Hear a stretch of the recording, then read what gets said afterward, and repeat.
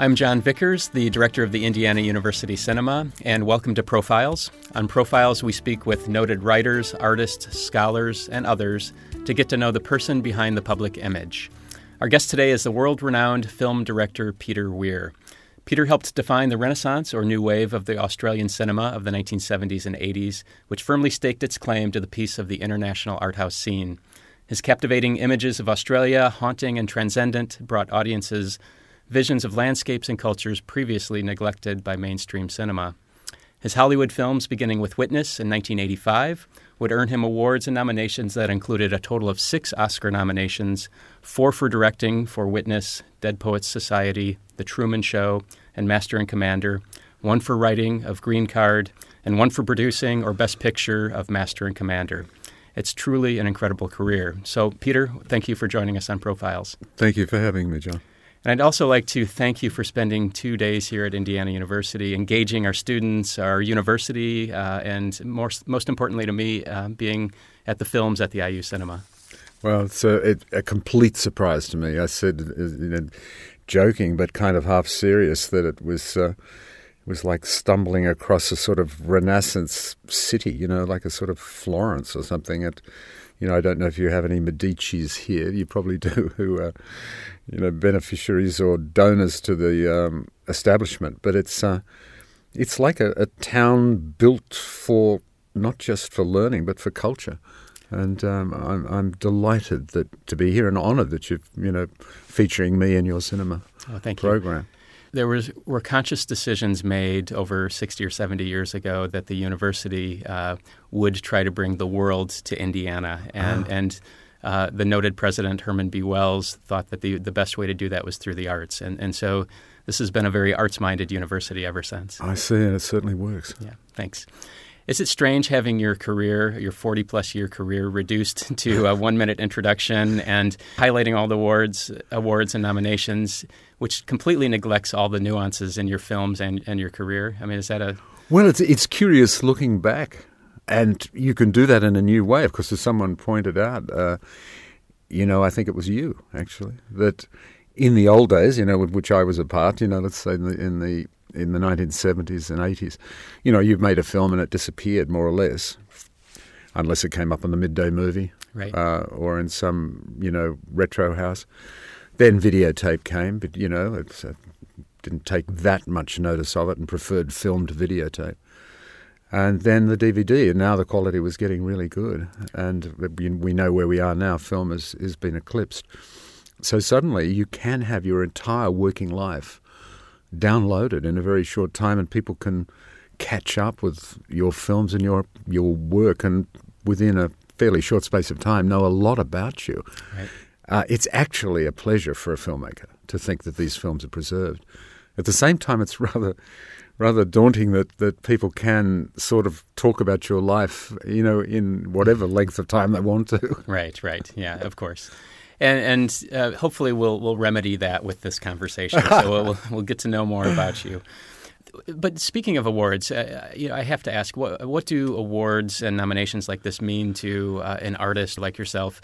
Say beyond the financial. Of course, you want to keep working, but of course you're delighted to be nominated. You've heard these kind of things before, but it is true. The nomination is the real pleasure. Sure. Because unfortunately somebody has to win, and particularly Academy Awards, as you sit there in your seat and your name is read out amongst the others, 5 in total, something inside of you, some little monster, I think it was referred to recently by Inarritu when he accepted his award. Some little monster says, win, win, win. Right. Some horrible creature. Then 4 of us don't win. And so in the second the winner is announced, and it's not you, as in I haven't won one, it's gone. The beast is gone, and you're yourself again. So in other words, it's not really natural. Right. And in some ways it would be wonderful if it was a nomination process and that you were all winners in a way. Right. Because how can we're not, athletes. We're not people who could be compared on a timing or something, a 100-meter dash. They're all so different. Right. But it creates an excitement, and there's definitely a pleasure when you do win something. Sure. And there it is. I tend not to be one of those put it on display people. I tend to have them sort of put away a bit. I don't want to think about it too much. And yeah.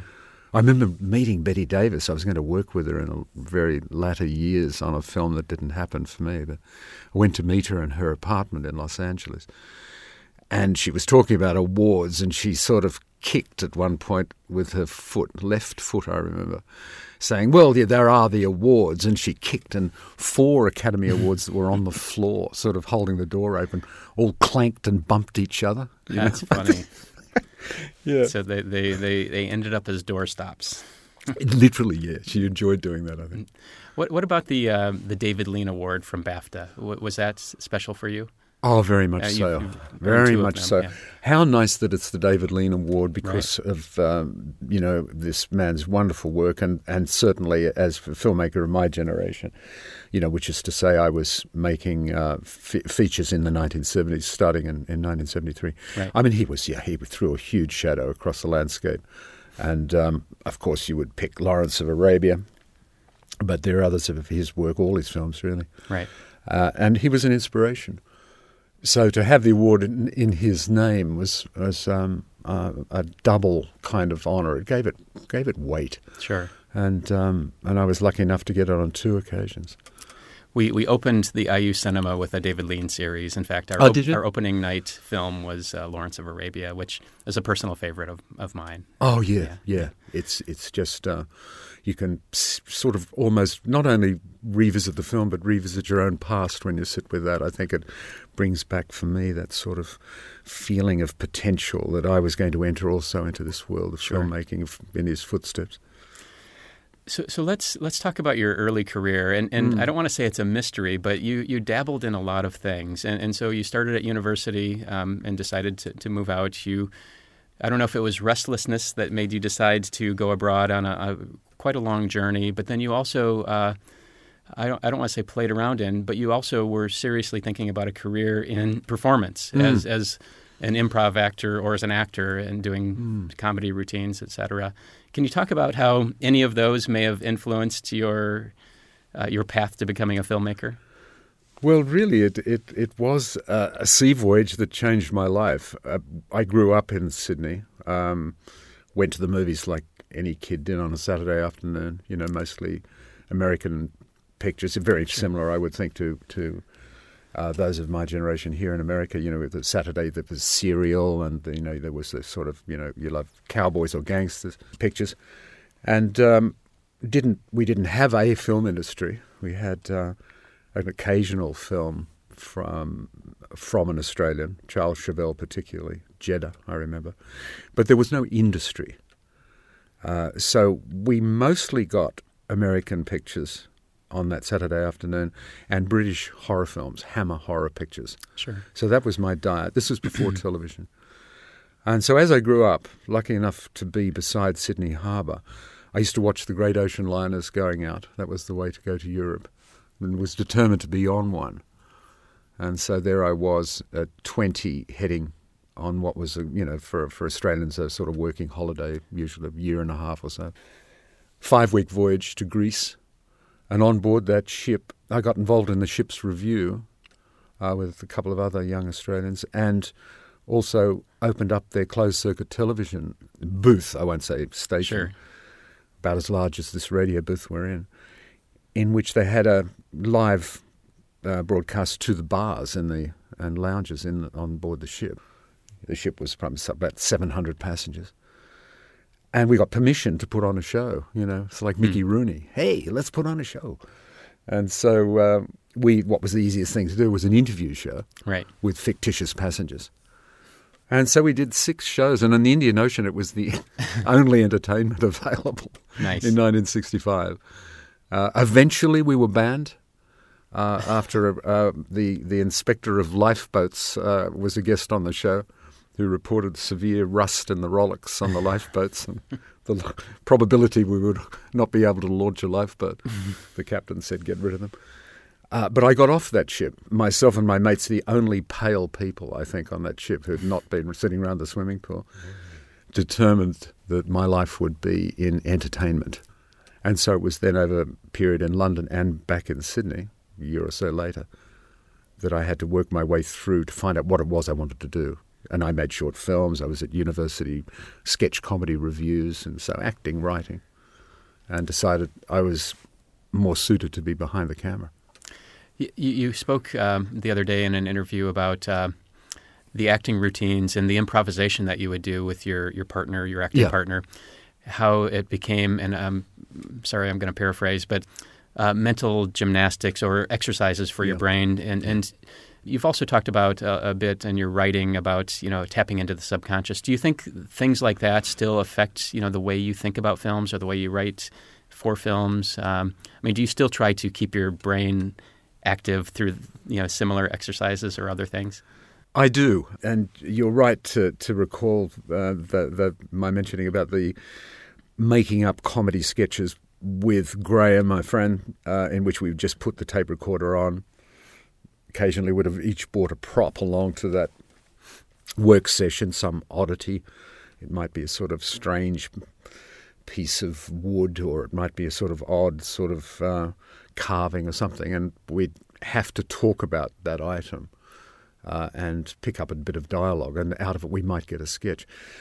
And I do think it's extremely helpful to developing your imagination. Sure. And I think of Buñuel when he was working with Jean-Claude Carrier on several films. Carrier recounts in his book about screenwriting how when he and Buñuel would meet in the morning, they used to go to a hotel out of Paris to work intensely on the script without distraction. They had to recount to each other any dreams they'd had. Then at the end of the day, after a break, they'd have their evening cocktail, and each had to tell the other a story. These were conditions Buñuel put on their working relationship. Didn't matter if the story was made up or was something from anecdote from your life. Every day. And so I've tended to do that, in not literally in that way, but in other ways, try to keep up my writing.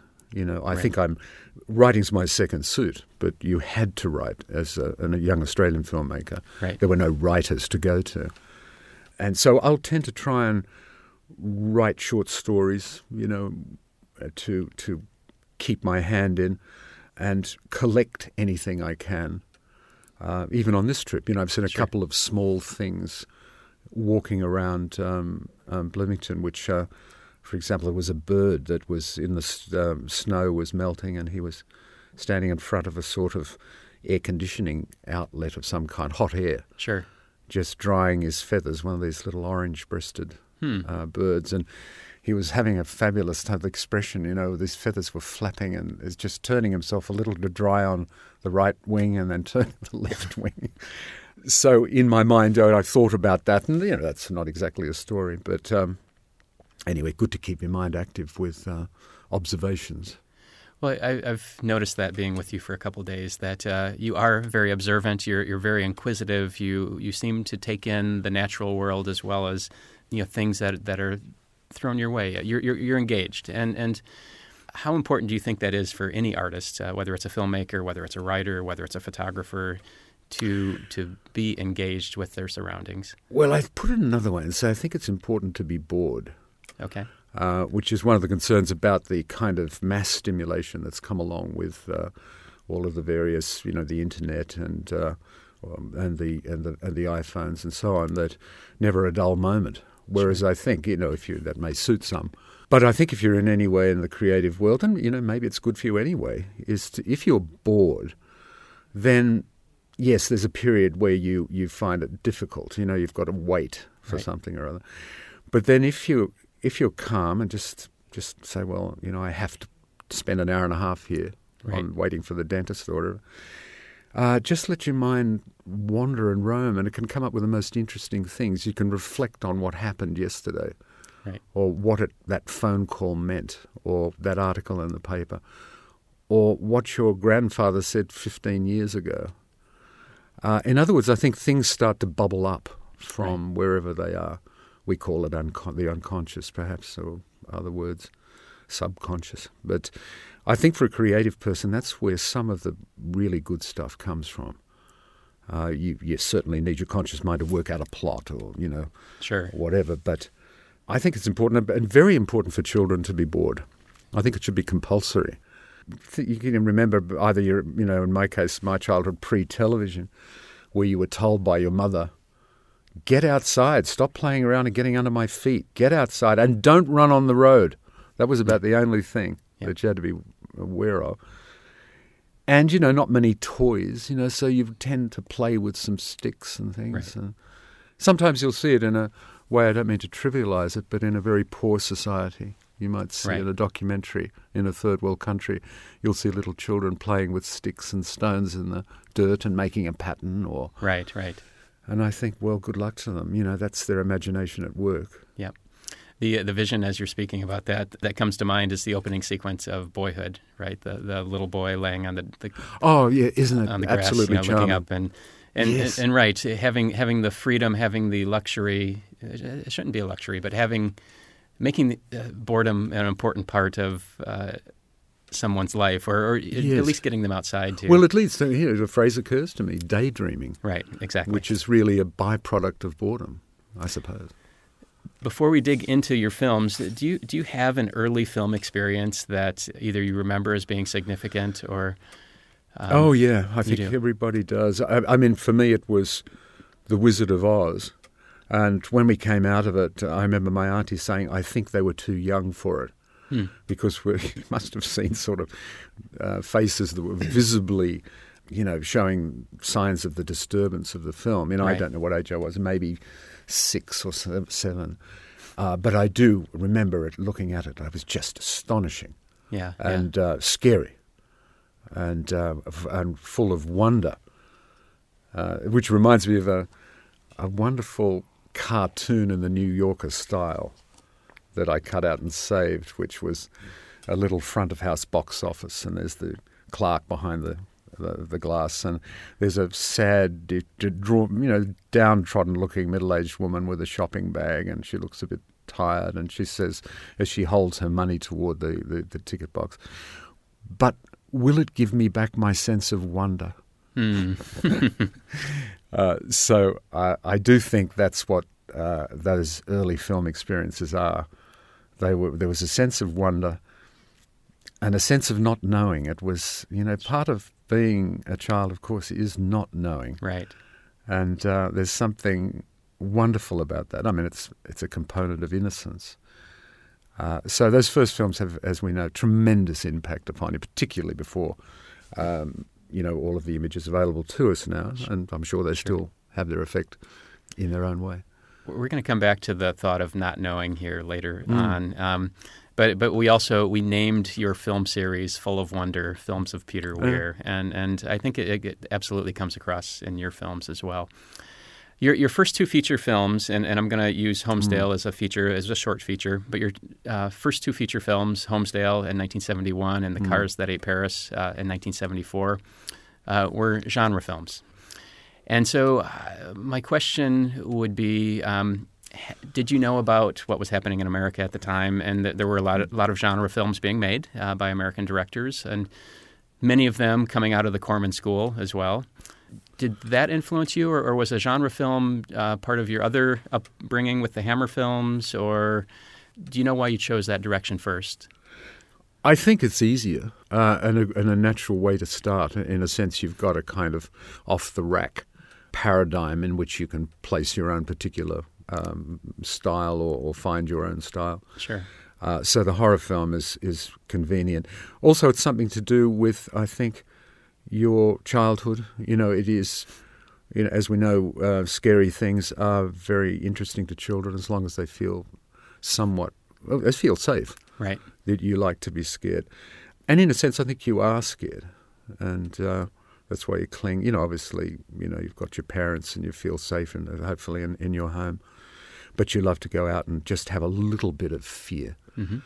So it's, to be, as a young person making a film, in my case in my 20s, it wasn't that long after I'd, loved those Hammer horror films in particular, and certain of the genre from America.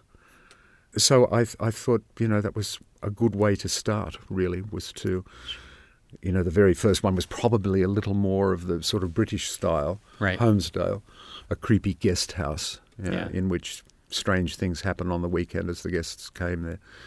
Cars at 8 Paris, a fairly simple idea of, rather based on the Cornish pirates of the 19th century, who used to move the light at night or turn it off, the lighthouse, and so ships would be wrecked, and they would then go and salvage the goods, and apparently an accident. So I did that with a country town that had a bad road leading into it, that they'd set up a kind of trap, and so they would catch cars, as it were, and then they would strip them down and sell the parts and so on. So these were convenient ways of getting started and it not being too daunting.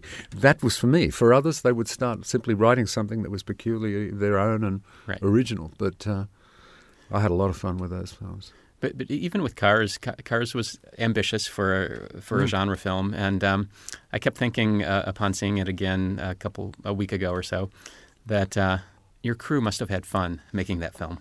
I mean, it seems anyway, or at least the folks driving the cars and... Well, I'll correct it. I don't know that actually your first film can be fun. It's too daunting, too demanding. It remains the hardest film of all that I've made, and really? That would include some, including Master and Commander, which was tough enough logistically and in all ways. But the first film, so little, you're winging it. You really are flying on one engine. And it seems easier from a distance. When you get to it, you just can't believe how little time there is in a day. Right. So, and I had 1 month to make the film, and it was ambitious in the sense we had a lot of car accidents and given the plot, and so I had to achieve a certain amount a day, and I did, and we got through it. But I was exhausted by it, and I've compared notes with others. It's a fairly similar kind of experience, I think. Well, you're figuring things out, right? Yeah. So the film was entered into the Cannes Film Festival. It was accepted and reviewed well, from what I've read. Was that a validation that first major feature film, and you're at Cannes? Yes, it was. It was exciting. I mean, the producers and I, we were in the late 20s. We took over certain props. We took over some clothes from the film and that the young people had worn, and we had a car in it that was the young kids had built in the town. They made kind of hot rods out of their cars with animal themes, and so we had a VW, the classic bug shape, covered with spikes, like a hedgehog. Yeah, and so we actually bought a VW, an old one, in Cannes or in Nice. Had it sprayed silver as it was in the film, and we bought the spikes over. Oh, my gosh. Can you believe it? I remember the guy, Frenchman at customs, saying, "And what is this in the bag here? Or what are these things?" And we said, "Oh, there's spikes to put on a VW." He said, "I don't understand. What are you talking about?" So he made the car up and then did a stunt in the street and had the car driven along the street. We dressed as a couple of these kind of thugs from the film. To get publicity. And it worked, I'm assuming. Well, they did. The publicist said to us, he said, "No one does this kind of stuff anymore." So I thought that's what you did at Cannes. Nice. But it got us overflow houses. Nice. We're going to jump to your next film then, Picnic at Hanging Rock. And we just screened it at the cinema. And it remains haunting. It remains a film that sticks with people. It's also a film that most people know the premise going into, at least in retrospect. And so you created from the author? Joan Lindsay. Joe Lindsay. You created your tone for the film based on the book, but you created a feel that you thought was important, knowing that the audience was going to know the ending and maybe not have a payoff. Can you talk about that process of trying to create this haunting, eerie tone for the film? Well, here you had a fiction book written by Joan Lindsay in the 1960s somewhere. She hadn't written much, wrote it in the latter part of her life. She was married to a very famous painter.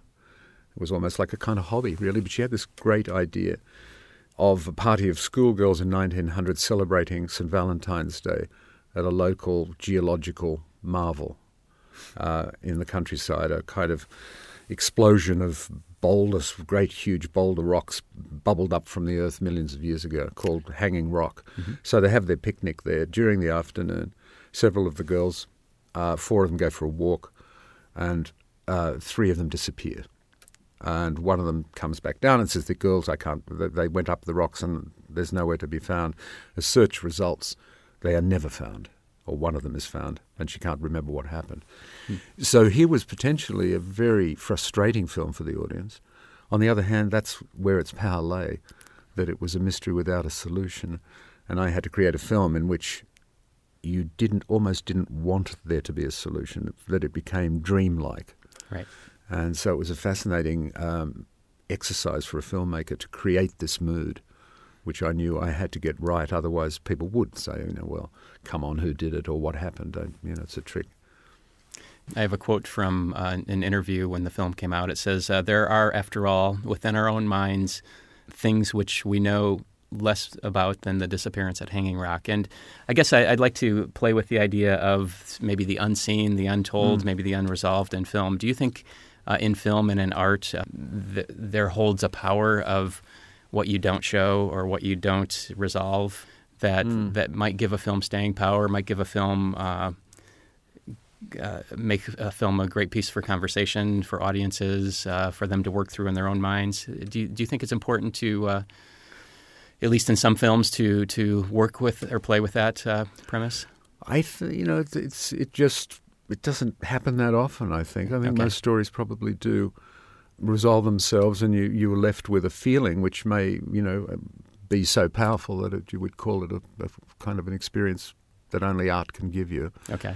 So there's no formula, and certainly this kind of mystery that clings around this film like a sort of mist is less usual, and there's a danger of it appearing to be being pretentious in a way. I mean, it really has to work.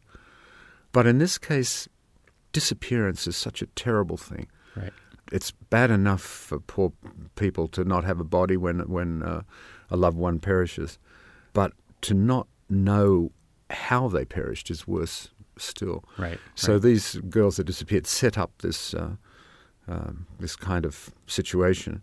And in doing research, I was particularly drawn to accounts of widows, particularly of soldiers in the First World War, whose loved ones, husband or whatever, were reported missing in action, then presumed dead. But there's no body, and particularly then, as we know, in the kind of catastrophic explosions in those trenches, the weight of the power of the explosive devices, that bodies were simply vaporized. Yet they waited because there were reports of soldiers suffering from memory loss who were in hospitals in France and England. Right. Maybe he's there. They made inquiries. No. Well, maybe he's wandering the countryside and will come. So, there was never any sort of end to this sort of suffering. So I knew that this was really what I was playing with in this story, that the local townspeople and everyone would be very agitated by this lack of resolution. So it was a specific case, I think. Well, and very effectively. I guess I'll leave that.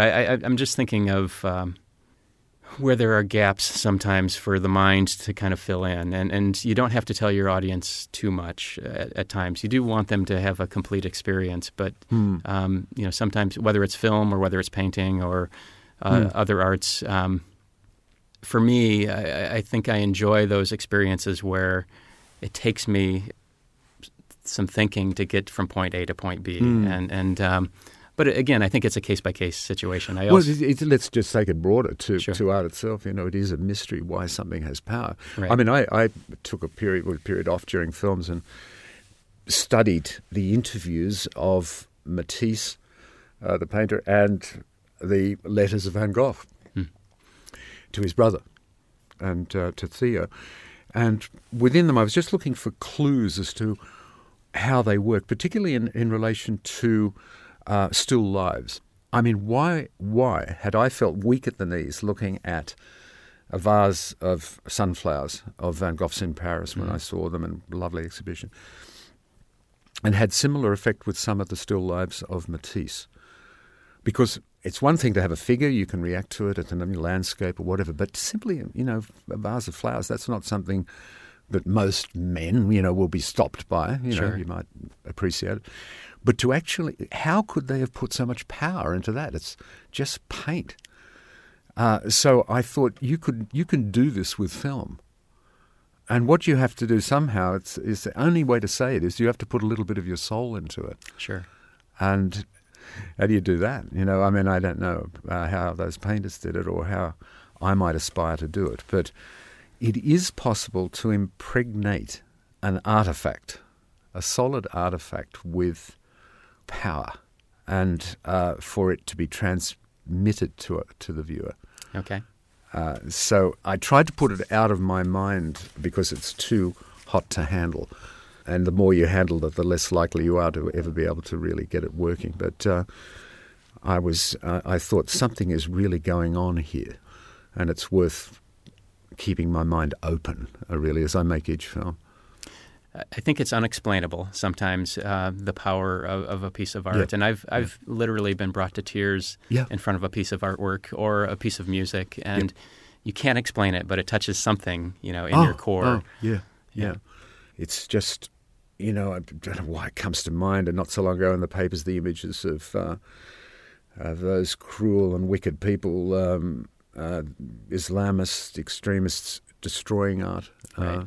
In wherever it was in Syria, I think, and actually taking hammers and chisels, the very items used to create these early, what I think, Assyrian figures or gods, and hammering and chiseling them to pieces and wrecking them with grinders. It was like anti-artists. Well, speaking of art and form.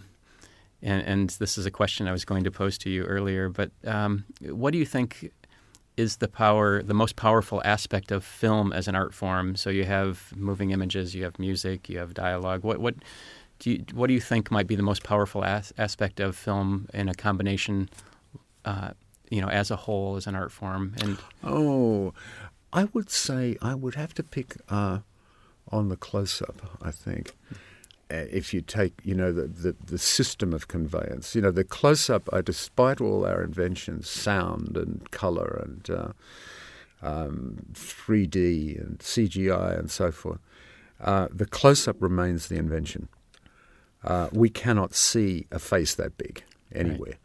Right. And therefore we're talking about the cinema, because you're on your laptop or whatever, your television set, they're basically the size of a human being in a room. But when you see this face on a big screen, in even a medium shot, you see the eyes themselves are as big as, foot and a half across. And I think that's saying, I'm sure it's Shakespeare, the eyes are windows to the soul. I think you can get a kind of look that you can't get any other way at a face.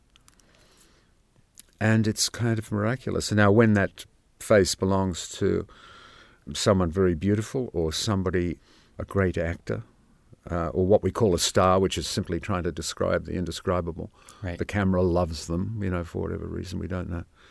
Then I think that is probably where I'd begin with saying that I'm affected in a way I don't know the words to describe, but it goes inside somewhere, that face shining out from the screen.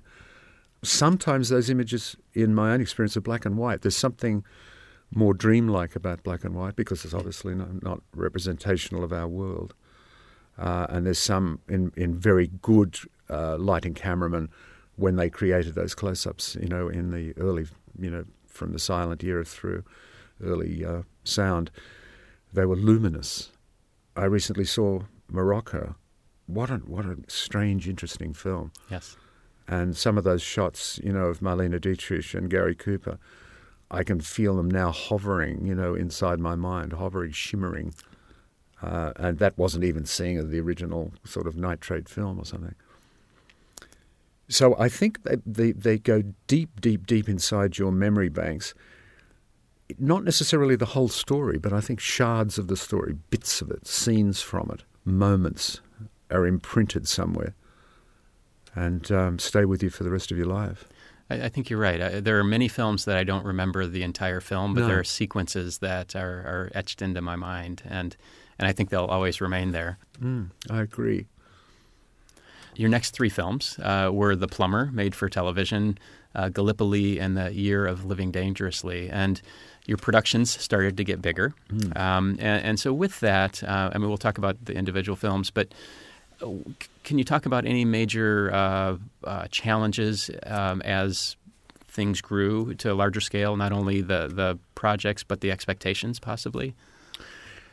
No, I think that's all relative. It seems each film, you don't have enough money and you don't have enough time, and each presents its creative challenges that sort of more or less, match up. That there's never an easy film to make. So I don't think of it like I thought. I did think I'd feel that coming here to the United States. Okay. Some years later, in 1984, to make Witness. I thought it was going to be daunting because of the studio and so on, but big movie star. But in actual fact, by the time I hit the set, it was the same as any other film I'd made. So no, I don't. In fact, I think I was hungry for more challenges. Okay. At the time you were talking about, moving on, The Plumber was a television movie that I wrote on commission, and that was perhaps different in that it was very contained and 70 minutes long, and it was shot in 3 weeks, and that was not on the scale of my next feature film, Gallipoli, which really did have shooting in Cairo, young Australian soldiers going off to the First World War, the first time our nation had fought as a national, as an Australian force with New Zealanders on the shores of Gallipoli in Turkey. So we did the battle scenes in Australia and the outback scenes there. It was Mel Gibson and Mark Lee played the young soldiers. Mel was just getting established. He had just done Mad Max before that? Max, I think, yes, and I think The Road Warrior was due to come out. Okay. Can you talk about the casting of Mark Lee? Because to my knowledge, he hadn't acted in a feature film before that, or... No, he played opposite Mark and opposite Mel, and he was a musician. Okay. And very little acting. He was very nervous, actually. And what made you think that he could carry this role? I mean, he does really well. Well, I just hired him in as to when I made up a brochure for the financiers. Okay. And we were to shoot just out of Sydney in some sandhills meant to be in Egypt on training. So I had just a bunch of kind of, extras, really. Right. He was one of them, dressed them up in, some World War I uniforms, had some rifles and a donkey or something. And Mark had a quality, he just had the camera really liked him, and he was fun and seemed to, in some ways, symbolize this sort of reckless young men who went off volunteers, not knowing what they were going to enter into. And so I featured him strongly on the brochure. Yeah. So when I was casting, I thought, well, I'll bring him in, just because he was fun. He might play one of the smaller characters. Yeah. Anyway, he was so good, he got the co-lead. I put him then with Mel. I said, look, can you help him a bit? He's a bit nervous. Sure. Which Mel did. Yeah, there's an innocence about him. And was that natural in him as a person as well? And still is. Okay. It's one of those things. He hasn't done much acting since. Okay. Still looks remarkably like that young fellow. He's sort of one of those people who aged very gently. Sure. And still into his music. But the first day's filming, his nerves went.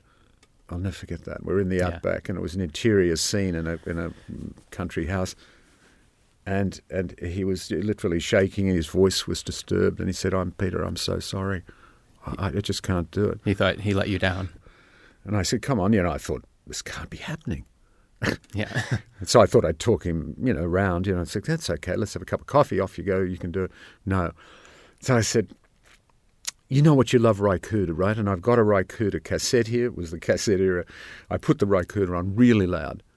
If you're listening, or if anybody knows Ry Cooder, please pass on my thanks to him, because that morning, with the music blasting, I said, roll the camera, and the sound man said, well, there's no sound. I said, forget the sound. Yeah. Go on, Mark, just go out there and just say your lines with Ry. And he laughed, at the craziness of it. And so we did 2 or 3 takes with Ry playing. I said, let's do a third take, and switched Ry Cooder off. And he went and did it. No kidding. And we had the sound and the performance. And he came over to me and said, I don't know why or how, but that music blasted all my fear away. It was just If you were willing to do that, Yeah. then I'm with you.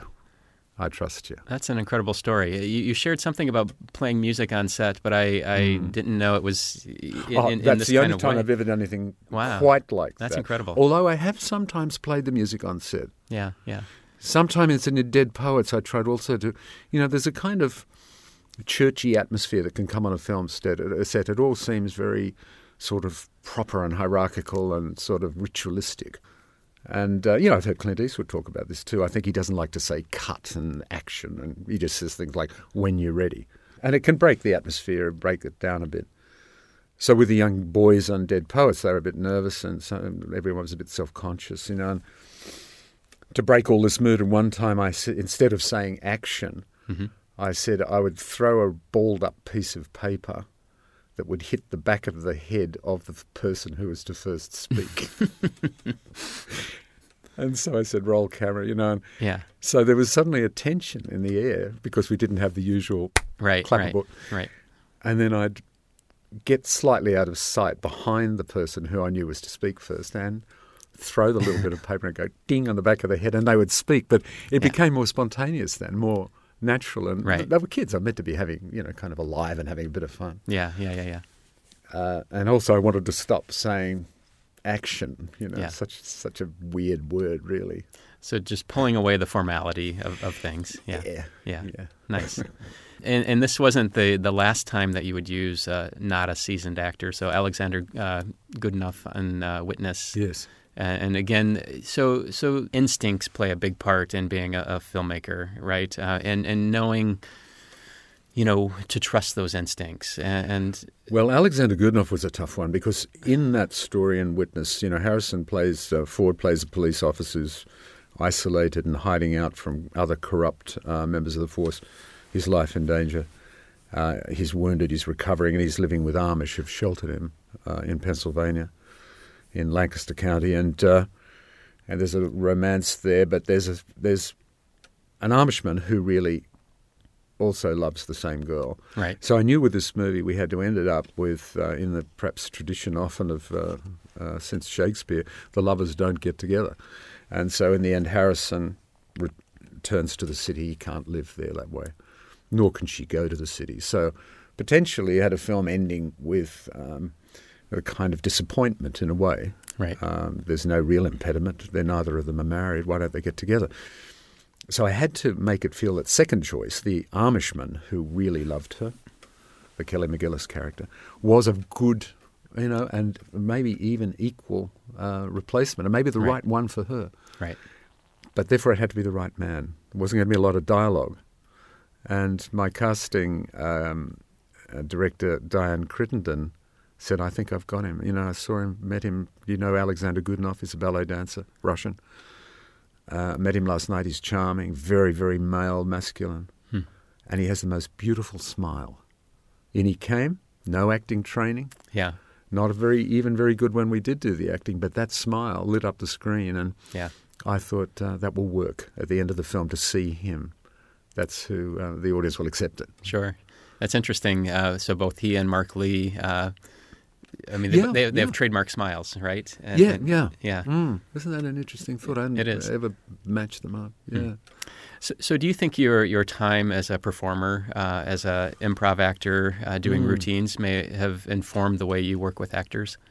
I think so, yeah. I mean, I appeared on stage on film, short films, and television to the extent of pilots that we were always doing, this university group and myself, would be Monty Python group. And yes, it gave me immense affinity with what it's like on the other side of the camera. Yeah. And therefore very concerned that as we build toward a shot or a scene, that the crew gets quiet and that the set is for the actors. And it's not about the technical side of it. And so I think that can only help. Sure. We're going to get to Hollywood, and we're not going to, of course, have time to go through your entire career. No. But I want to ask, Witness was your first Hollywood film, and did you choose it, or did it choose you? I know you were ready for more challenges you talked about, but there was also concern that it's getting bigger, and what? No, funnily enough, I said to my agent, send me only green-lit films. I only Okay. want to see a green-lit film. And he said, I've got 3 I could send you. And I said, okay, I'll choose one of them. Okay. It was really against all my traditional instincts and way of making films in Australia. But I was ready. I really wanted to fresh landscapes. I wanted to get out. I wanted to go to Hollywood. Right. Like a lot of we young foreign students, filmmakers, we always thought one day I'd love to go and make a picture in America. Of course, we've loved American films. Yeah. So he sent me 3, and one of them was Witness, and I immediately loved the Amish. And I thought, and read a bit about it, talked to my agent, and I said, discovered, the Amish weren't widely known about in America. And I thought, there's my doorway as a foreign director. It is through the Amish. Sure. Because I'm not going over, couldn't have gone over to make a gangster film or something, which would put you up against the best made here. Right. And a culture that I would quite likely not get right. So that was that made it fascinating to me. Sure. To work with the Amish, and that's what we did in Lancaster. And Nice. it still to this day fascinates me. Any time on the news I see a shot of a buggy Right. clip-clopping along the highway, I remember it.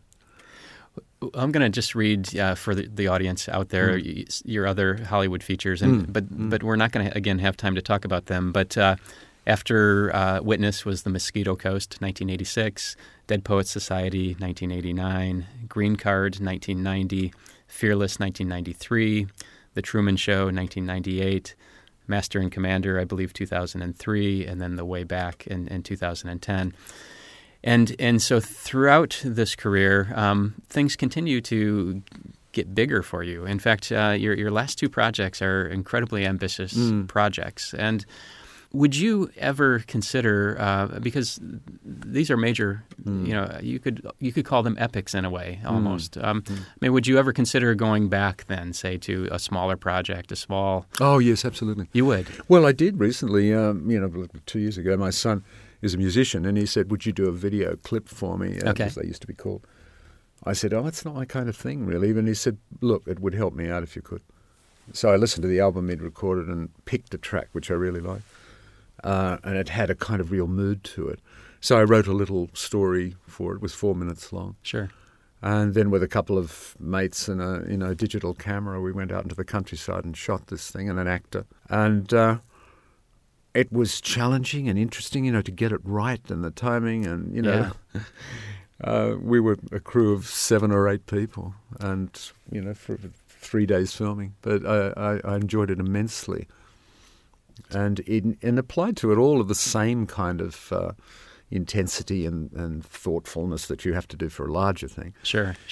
So it was very interesting because it did prove to me. My wife said to me, you should make some more of these little smaller things. Does everything have to be big? So. Can we see that? What's the name of the song, if you don't mind? I can't remember. Okay. Okay, we'll try to find it. What do you call it? Can you talk a bit about the looks of your films, and of course they all vary, but between John Seale and Russell Boyd, you've had 2 amazing cinematographers who have, I think, worked on at least 9 of your films. How important is it to you to have either some consistency or at least consistency in relationship and the trust in your cinematographers? Very important, yes. Yeah. You want somebody who you don't really want someone who argues with you. Sure. Nor do you want someone who just does what you say. They need to contribute. So it's finding that person who will help you interpret. What are you after? What are you looking for? And then have very good ways to come up with solutions. But a couple of general observations. I mean, firstly, it's what light falls upon. That is what cinematography is. It's not the camera. Right. Then the camera records what the light is falling upon. So photography is all about lighting. And then that's perhaps number 2. Number 1 is what the light is falling upon. A face, a landscape, an item of any kind. Then it leads me at a tangent to a quote from Stanley Kubrick, which is, someone may have said something that he had done as very beautiful, and he said, well, about beauty, it's the power, and images, it's the power behind the image. So there's another thing to add to the light falling on a person or thing, that what is the power behind that person or within them or Right. within the landscape that can then cause you to, be fearful or appreciative or be overwhelmed by the beauty. So these are very interesting things, but it's the nothing like having that person beside you that can interpret Right. for you. In many of the writings about you, the words truth or authenticity often come up, and I'm going to ask maybe two questions here. One is authenticity for me comes across very clearly in your films, in the production detail, the detail, the research that goes behind things, but also the production design and the detail gone into that. Can you talk about what it means to you to try to bring truth, say, to your films or to your subjects, or authenticity to your films? Or do you even think about that? I do, because all today I'm constantly offered biographical material. Sure. Particularly from England. They're filming all sorts of things, and some of them really fabulous, but we've recently had obviously Turing, and then we've had Stephen Hawking. Right. And, so there's been a number of these biographical stories. But the negative is that when I'm presented with one, the producer will say, it's a true story, and it always bothers me, because the aim is to create a truth.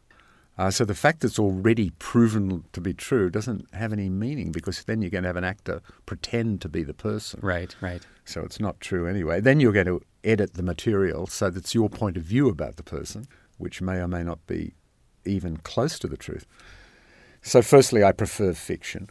And within that, to create a truth, so that when you come out of the theatre, I always love the feeling you don't know where you parked the car. You're momentarily still in the film. And even better if you wake up next morning and you're still in it, and maybe carry a piece of it for the rest of your life. But to do that, you have to create something that is, in a way, profoundly believable in itself, Right. And makes sense. There's that, perhaps overused phrase, the suspension of disbelief, but Right. it's pretty good. And it is the idea of it. And when that happens, you really have a holiday, not just from the world you live in, but from yourself. You forget yourself for a while. Right.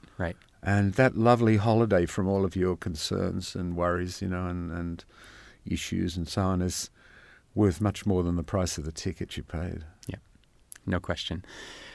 Can I ask about your wife, Wendy's, contributions to your films as either production designer or costume designer? And so the story goes that you met her on that long trip abroad early on, but she's been involved in your films pretty much ever since, off and on, it seems. And can you talk about her contributions? Yeah, she's a designer, a member of the Guild, and costume and production design, but she's never worked for anybody else. Of course, it wasn't a career. It was just because we kind of grew up together in a funny way. Right. As you say, meeting on that ship, and we're just kids, really, 20. Yeah. When I started doing things, she would just, because her interest was always in decorating anyway, and right. very, very refined taste in things, very good with colours, and made her own clothes and things. So she'd say, oh, they should do this, or they should have that, or the girls in Picnic, they should, although they were coloured dresses, I think it's better that they're in an off-white, a cream, so it's kind of, not only is it virginal, but it's sort of also, she said, like we're used to seeing black and white photos of that era, 1900. Yeah. And so there's a strange authenticity in the photo, which maybe will transmute to the film, and colour may jar you. Right. So it was those kind of comments that generally, well, why don't you do the wardrobe, Yeah. Nice. And so gradually, we used to have a lot of fights, though, it sort of took a while to get used to that, because being used to having me at home, where we would argue about something. Right. I would say, Wendy, please don't do it in front of 50 people. If we want to disagree about something, you've got to do it quietly to one side. Right. And she said, "Why? Why should you be the big boss director?" I said, "Well, we're not at home." So it took a while. To sort it out, and then it did. Yeah.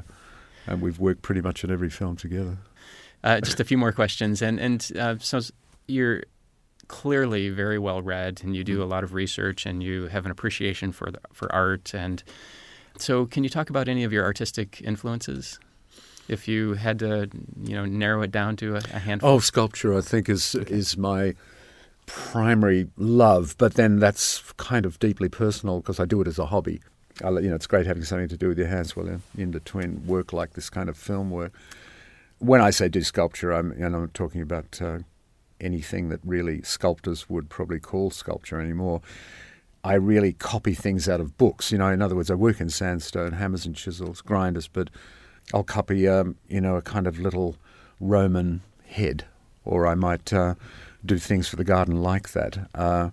I've done a mural recently based on a kind of Buddhist panels that I saw in Java. And so to the extent that people say, where did you get that? They can look like the real thing, which is probably the link to the movie world I belong to. Kind of, props. Sure.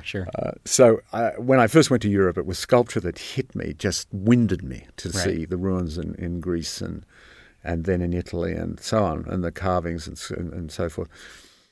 So you've talked about a little bit about the video life of your films, so now being available for everyone, and so you have your history of cinema pretty much of your creations online and available to anyone. But have you thought about what you want Peter Weir's legacy to be as an artist? Have you really thought about that at all? No, I think. I like the words of the potter that I once filmed. Peter Rushforth was retiring Australian potter, one of the few documentaries I made back in the 1970s, and met his great mentor, a Japanese potter. Pottery, you start with Japan, Shiga. And he was firing some pots. I filmed him with Peter. And we got talking, Shiga and I, and Shiga talked about how the difference between art in Japan and the West. He said, since the decline of religion, slow decline after the Renaissance, you made the artist God. In our tradition with pottery, it was not like that. It was that the early potters didn't even sign their works, and they made utilitarian objects, bowls and cups, plates. And as far as the, long apprenticeship went, when you eventually became a master, you didn't attempt to make a work of art. You simply attempted to make, using all of your skills, the best bowl or cup you could. And every now and again the gods would touch your hands, and that would be a work of art. So I loved it. I loved the idea and carried it through into film. So if there's anything of mine that, could be worthy of that description, then it wasn't really my doing in a way. Well, I think that's a great place to end. And so I'd like to thank you for being such an outstanding guest of the university, and I'd like to thank you all for listening to Profiles. Thanks for having me.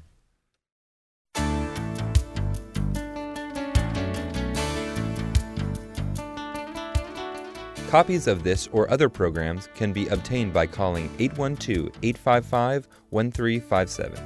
Information about Profiles, including archives of past shows, can be found at our website, wfiu.org. Profiles is a production of WFIU and comes from the studios of Indiana University. James Gray is the producer. The studio engineer and radio audio director is Michael Paskash. Please join us again for the next edition of Profiles.